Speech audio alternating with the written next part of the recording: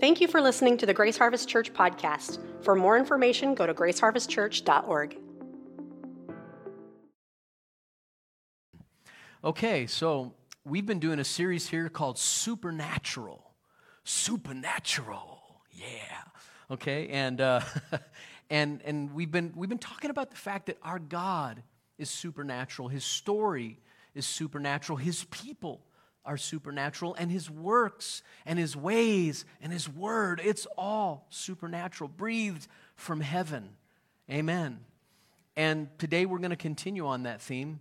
And the message is Jesus wants to use you and your stuff for a miracle. You and your stuff. He wants to use you and your stuff, even if you just got a little bit of stuff. I'm going to start with Mark chapter 16, verse 20. I want you to see this in the New Living Translation. And this is the end of Mark's gospel, just before Jesus ascends, or this is after He ascended into heaven. And it says this, it says, "And the disciples went everywhere and preached, and the Lord worked through them, confirming what they said by many miraculous signs." Look at that again. The disciples went everywhere, and they preached, and I love this phrase, "and the Lord worked through them, confirming what they said by many miraculous signs." Today we're going to look at how God wants to take who we are and what we can give Him and use us to bring His supernatural presence and power into our world. We are the people that Jesus wants to touch people and make contact through. You realize we say this all the time, but if you're a follower of Jesus, you are His hands and you are His feet. You are His mouth to speak. You are the only Bible that a lot of people will ever read, right? And so you might not realize it because you look at yourself and your inadequacies and the things that you see that are wrong with you, and you feel like, well, God can use Doug, the preacher, but He can't do much with me. And my word to you is, if you knew how inadequate I was apart from the power of the Holy Spirit, you'd be like, man, I'm a candidate too. Okay, so you qualify because you're one of His, and He wants to do amazing things through your life. You see, most often when God desires to perform His life-changing miracles in our time, in the time that we live right now today, it's going to be through you and what you give Him, right? And so we're going to look at this beautiful story today. It's one of my favorites in the Bible. It's when Jesus feeds 5,000 people. And we're going to kind of break it down and talk about it a bit. So I want you to notice the text. We're in Mark chapter 6, verses 30 through 44. And let's get right into it. "The apostles returned to Jesus and told Him all that they had done and taught." Let me pause there. Earlier in the chapter, Jesus sent out His apostles 2 by 2. And they went out, and He didn't go with them. And He said, go to these different territories and preach the kingdom and heal the sick and cast out demons and tell the people that the kingdom has come among them. And then when you come back, we'll talk about it. So they went out without Jesus with them. And what happened? The same kinds of miracles that Jesus had been doing, they did. Right? So miracles are breaking out. God is working. And they come back and they're so excited. They've been pouring out and they're giving their report. It's debrief time. Tell me what God has been doing. And then He says to them after they share the story, and this is great counsel, He says, "Come away by yourselves to a desolate place and rest a while. For many were coming and going, and they had no leisure even to eat." So they didn't even have time to eat food. "And they went away in the boat to a desolate place by themselves." Thank God. But wait, there's more. "Now many saw them going and recognized them. And they ran there on foot from all the towns and got there ahead of them. When He went ashore, He saw a great crowd. And He said, 'I'm tired. I don't have time for you. Go home.'" Doesn't it say that? Oh, wait, that's 2 Opinions chapter 4. Okay, sorry about that. "And He had compassion on them because they were like sheep without a shepherd. and he began to teach them many things.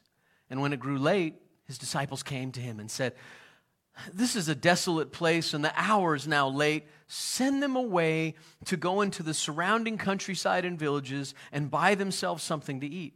But he answered them, "You give them something to eat." And they said to him, "Shall we go and buy 200 denarii worth of bread and give it to them to eat?" And he said to them, "How many loaves do you have? Go and see." And when they'd found out, they said, 5 and 2 fish. Then he commanded them all to sit down in groups on the green grass. So they sat down in groups by hundreds and by 50s. And taking the 5 loaves and the 2 fish, he looked up to heaven and said a blessing. He broke the loaves and gave them to the disciples to set before the people. And he divided the 2 fish among them all. And they all ate and were satisfied. And they took up 12 baskets full of broken pieces and of fish. And those who ate the loaves were 5,000 men. Say it with me, wow. Say it backwards. Wow. That's incredible. So let's look at this. The first thing we see in this text that's really beautiful, and I think it's a principle, even though their rest time gets disrupted, the first principle we see is that Jesus calls us to come away and rest with him so we can recover. And I have to tell you that sometimes I don't do that very well. I come away and turn on the TV. Or I come away and do something else that doesn't pour back into me. And really, I think that, the lesson here is there are going to be times in your life you're going to be poured out. You're going to be poured out. Life can be intense, right? You're taking care of kids, you're working jobs, you're doing all the things that families or individuals do just to make ends meet. And you get to a point where you don't have anything more to give, and they had just poured out. And so Jesus says to them, "Come away. Let's go to a desolate place and recover." And it was important. They just returned from casting out demons, healing the sick, preaching, traveling together. They didn't even have time to rest. They didn't have time to eat, right? They'd just been a part of a supernatural time. I mean, here's the exciting thing. They may have been so pumped up from what happened, they didn't realize their need to recover. But he says, "Come away with me and recover." And I just want to say there's some of you in this room right now, you're probably at a point in your life, and instead of coming away with Jesus to recover, maybe you go to things that don't life you. They don't put life into you. Let me encourage you, get some life with Jesus. And if your life with Jesus is on a beach, go to the beach. If it's in the mountains, go to the mountains. And listen, if you don't have time to take a vacation like that or money or any of that, and that's where some of us are at, then take a walk. Take a drive, get on your bike, get away from your house, get away from your TV, get away from your phone. Come on. And go somewhere and stare at the sky. Drive out of town for half an hour and look at the stars and talk to God about the bigness of his world, but do something. Go to a desolate place and let him restore your soul. Because I'm telling you what, you need him. You need him more than you realize. Am I talking to anybody? And then I want you to notice Jesus, our shepherd, has compassion for broken people. It's so beautiful. When they saw them going and recognized them, this is amazing. They ran there on foot from all the towns, and they got there ahead of them. And when he went ashore, he saw a great crowd, and he had compassion on them because they were like sheep without a shepherd. And he began to teach them many things. The Bible Exposition Commentary says this. D.L. Moody was an amazing evangelist in the 1800s, and he was used in an incredible way by God. And it says this, when D.L. Moody was building his great Sunday school in Chicago, children came to him from everywhere. They often passed by other churches and other Sunday schools to go to Dr. Moody's Sunday school. When asked why he had walked so far to attend Moody's Sunday school, one boy replied, "Because they love a fella over there." Isn't that beautiful? Because they love a fellow over there. The children could tell the difference. They saw compassion. They saw a shepherd.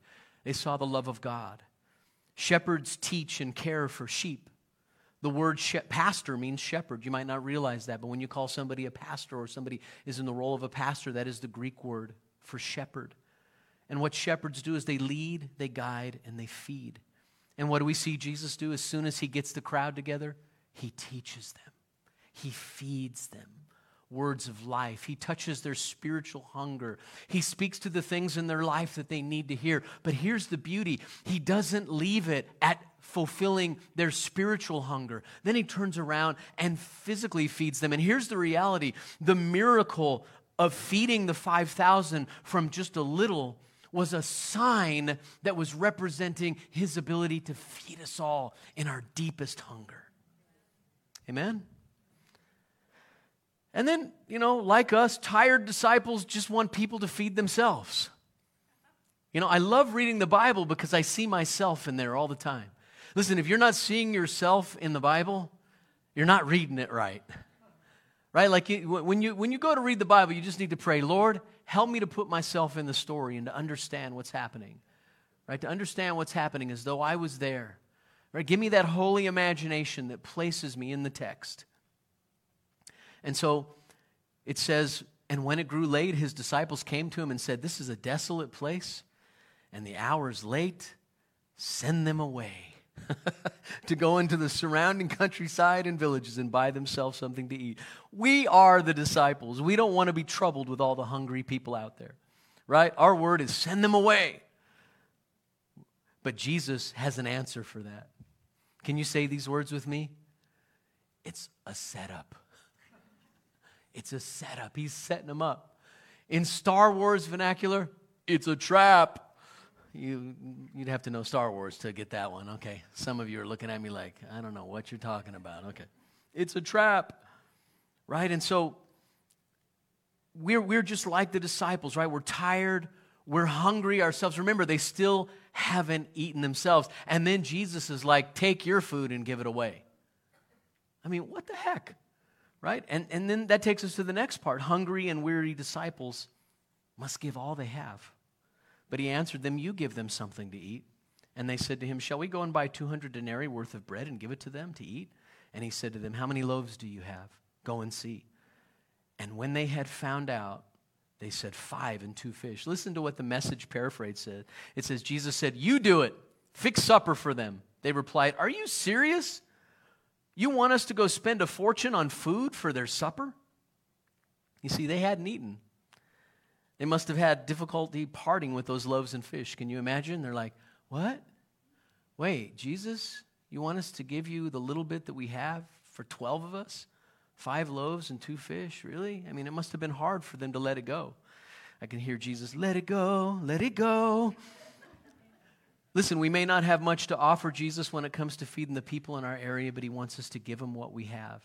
They searched around, and listen, according to John's gospel, they found a boy with some loaves and fish. See, that's the part of the story that's not inserted in this gospel. If you take all the gospels and you put them together, you harmonize them, you see that there's a little boy. So they're like, what do you got? What do you got? And there must have been a little guy around him, and he's like, I got some. Right? What do you got, kid? Oh, 5 loaves and 2 fish. That ain't much. Jesus, this little guy over here has got 5 loaves and 2 fish. Bring it. Bring it. And that little boy had to give it up too. They had no idea what was coming. You may feel like you have very little to give, but Jesus can take your broken little loaves and your little fish and do a miracle with it. However, you must be willing to give him what you have. See, he wants to use us to feed others supernaturally. And here's really, if you look at the story really captures the reality of the human condition. Because the disciples are like, man, we're hungry. We've been working hard. We thought we were getting away on a retreat, and now we're working. And come on, Jesus. And you want us to feed these people? And Jesus is like, yeah, give them what you got. And you can imagine they would do what all of us do. The initial response would be, but what about us? How are we going to eat? But they gave it. They gave what they had. Bill White, a pastor, shares this story. Craig C. had been an alcoholic for more than a dozen years. He'd lost everything he had through his alcoholism, including his wife and his son, due to his selfishness and his addiction. Things began to change after he gave his life to Christ, but he still fell regularly into his old habits. It didn't help that he'd lost his well-paying job and was clerking at a local grocery store that was well-stocked with all of his favorite drinks. After a few years of going back and forth between Christ and the bottle, he finally cut the ties, and out of obedience to Christ, he quit his job. With no income and no hope except for in Christ, he was in a desperate condition. After an interview with a sheet metal company down the street from his new church, he cried out to God, God, if you give me this job, I'll give you my first paycheck. Surprisingly, he got the job. He clearly remembers the day when he got his first paycheck. Stacks of bills needed to be paid. Penniless but determined, he endorsed the check over to the church and walked it to the church office without waiting for the Sunday offering. That was the moment, he says, that changed his life, because now he understood what it meant to trust God. As of today, Craig has been sober for 25 years. He's a manager at that sheet metal company, and he serves as an elder at his local church. Now, I know some of you that are sitting there right now, you're going, man, that was sneaky. He got an offering message in there right there. That's not what I'm doing. I'm showing you the principle. You see, he knew that God was requiring something. I mean, the first step of obedience was to quit his job that was causing him to stumble. He took that step. See, he was putting himself out there. How am I going to pay my bills? How am I going to take care of my life if I don't have a job? But what is that job doing for you besides causing you to stumble? Okay, I'm going to be obedient there. And he cries out to God. God gives him this interview. He gets the job, and out of this, he feels a response of obedience. Okay, I'll give you my first check. And bills are stacking up, and what does he do? He gives the check, and God begins to work the miracle because he gave what he had. He gave the little bit that he had, trusting that God could multiply it. And that doesn't just go for finances. That goes for your time. That goes for your talents. Some of you right now, the sad reality in your life is that you count yourself out, you consider yourself knocked out and down and the fight over before you ever get into the ring. You decide for yourself, I can't do what's in front of me, because you look at yourself and you assess yourself and you say, not enough. And God says, take your eyes off of yourself, lift up your eyes, for your redemption draws nigh, and recognize that the God who loves you is the one who's going to take care of you, not yourself. He's going to give you the ability to do what you got to do if you obey him and walk with him. And the sad thing is I see Christians stunted in their growth, stunted in their walk with Christ. Because every time that risk comes, every time that radical step comes that they know God's calling them to, they count themselves out, let fear win the day. They don't take that step, and they never get to see the miraculous, supernatural God come through for them. So what are you going to do? You're going to trust him? You're going to give him what you got? And listen, I'm not just saying, okay, I'm going to take a step of faith and I'm just going to give all my money away. I'm not saying that. What I'm saying is when God speaks to your heart, when he shows you something to do, when you just can't seem to escape that thing and he keeps talking to you about it, give yourself to me in this way. Do it. And let him show himself strong. Am I talking to anybody? And then you can see that he uses us then to multiply miracles out of small things. He commands them to sit down in groups on the grass, 50s and 100s. He takes the 5 loaves and the 2 fish. He looks to heaven. He did this over and over again. He did it the day that he introduced him to communion, to the Lord's Supper. He did it after his resurrection, after he'd walked with the disciples on the road to Emmaus. He did it over and over again. He took the bread. He took the fish. He broke it and he gave it. He blessed it, broke it, and gave it to them. And now he's blessing and breaking and giving the little bit that they have, right? And he divided the fish and the loaves, and they all ate. Think about this. All 5,000 ate. And I like what it says, and they were satisfied. This wasn't like your minimum daily requirement. They ate until they had enough, and they felt good about it. Filled up, content, right? The hunger was gone. And there were 5,000 of them. And then he puts them into groups. I love this. Think about this right now. His way has always been to arrange us in groups. We need one another for a miracle to happen. Have you ever noticed that? We need one another. Listen, church, We need one another for a miracle to happen.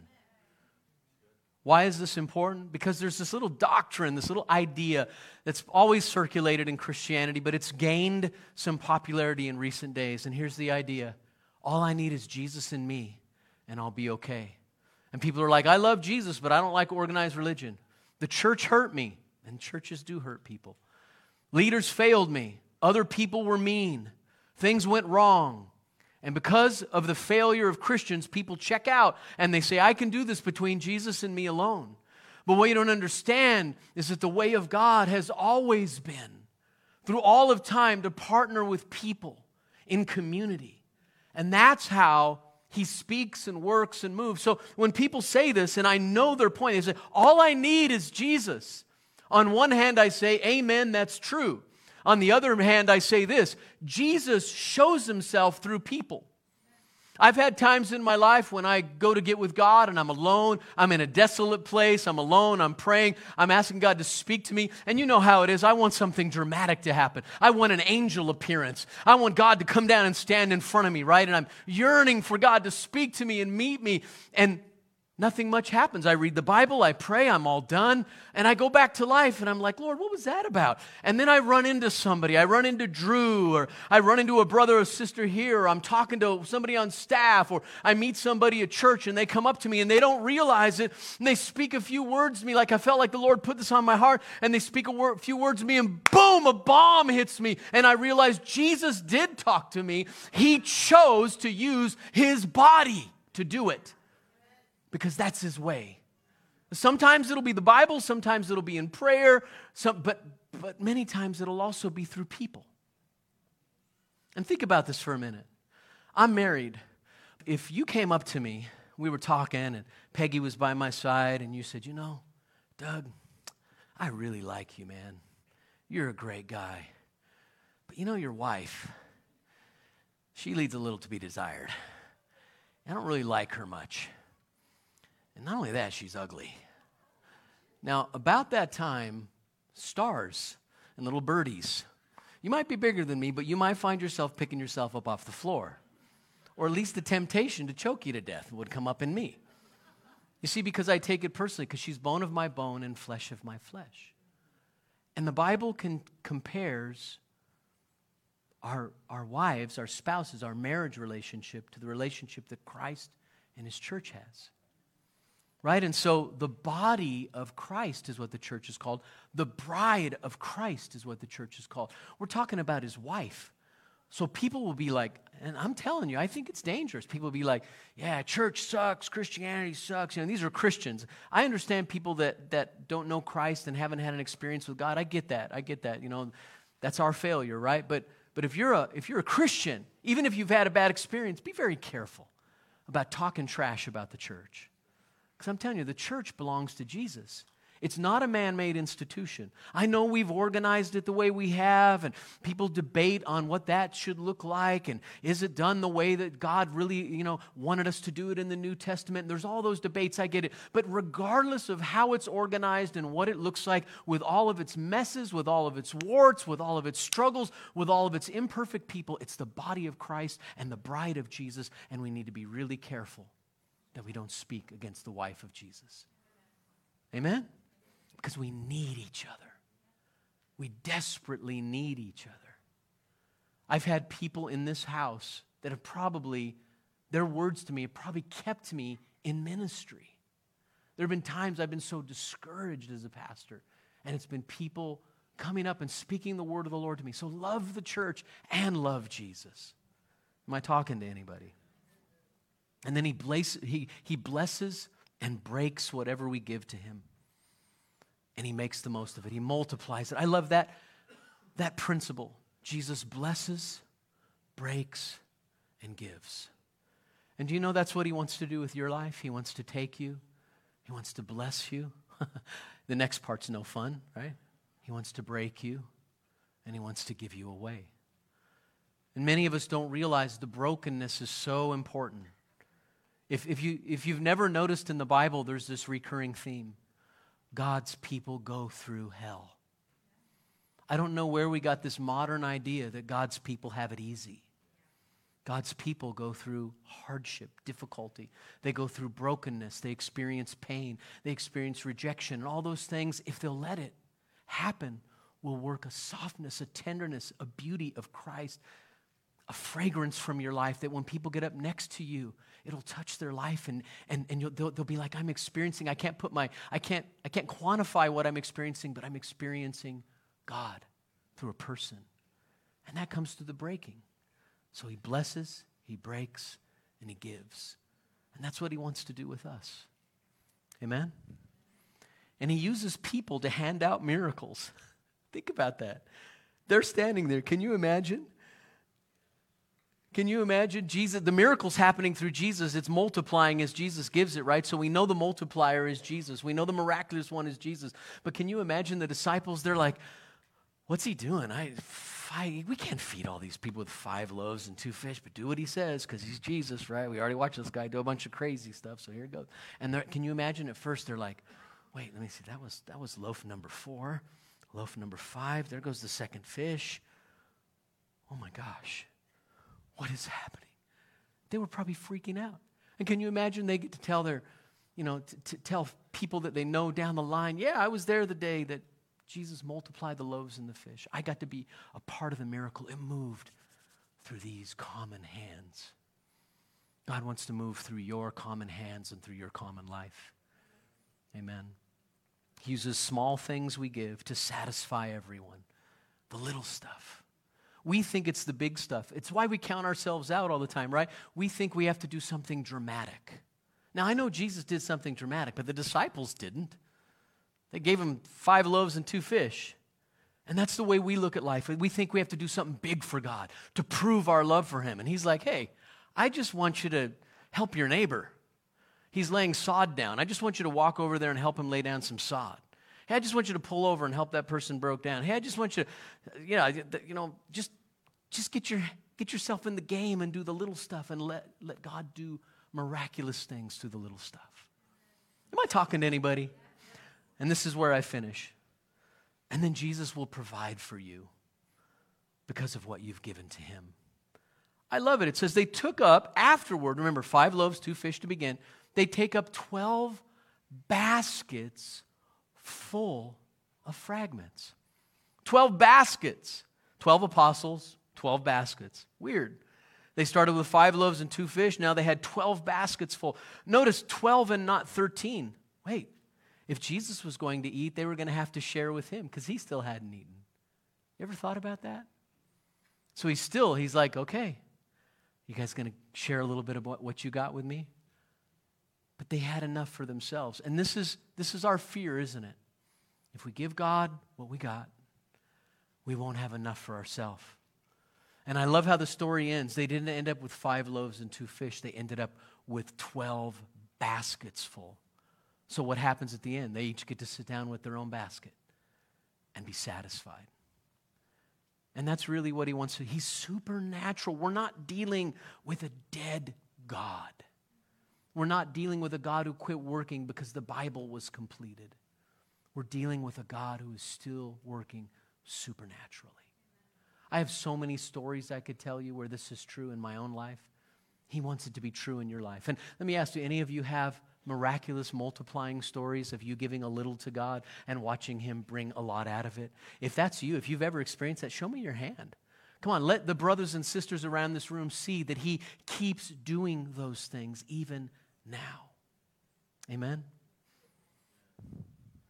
So, are you willing to give Jesus what you have to benefit others, even if it's just a little bit? What does that look like in your life? How many of you would realize today that you're counting yourself out before you ever get in the game because you think what you have is inadequate? Here's another thing. Some of you think you're unworthy because you fall into sin and you blow it. Did you forget that Jesus Christ died on the cross for your sin? And if you'll take it to him, he'll bear it, he'll cleanse you, he'll wash you, and it doesn't matter if you fall 1,000 times, he'll cleanse you 1,000 times. He'll pick you back up, he'll clean you off, he'll love you, he'll renew you, he'll restart you if you'll let him. Come on, I'm talking to somebody, aren't I?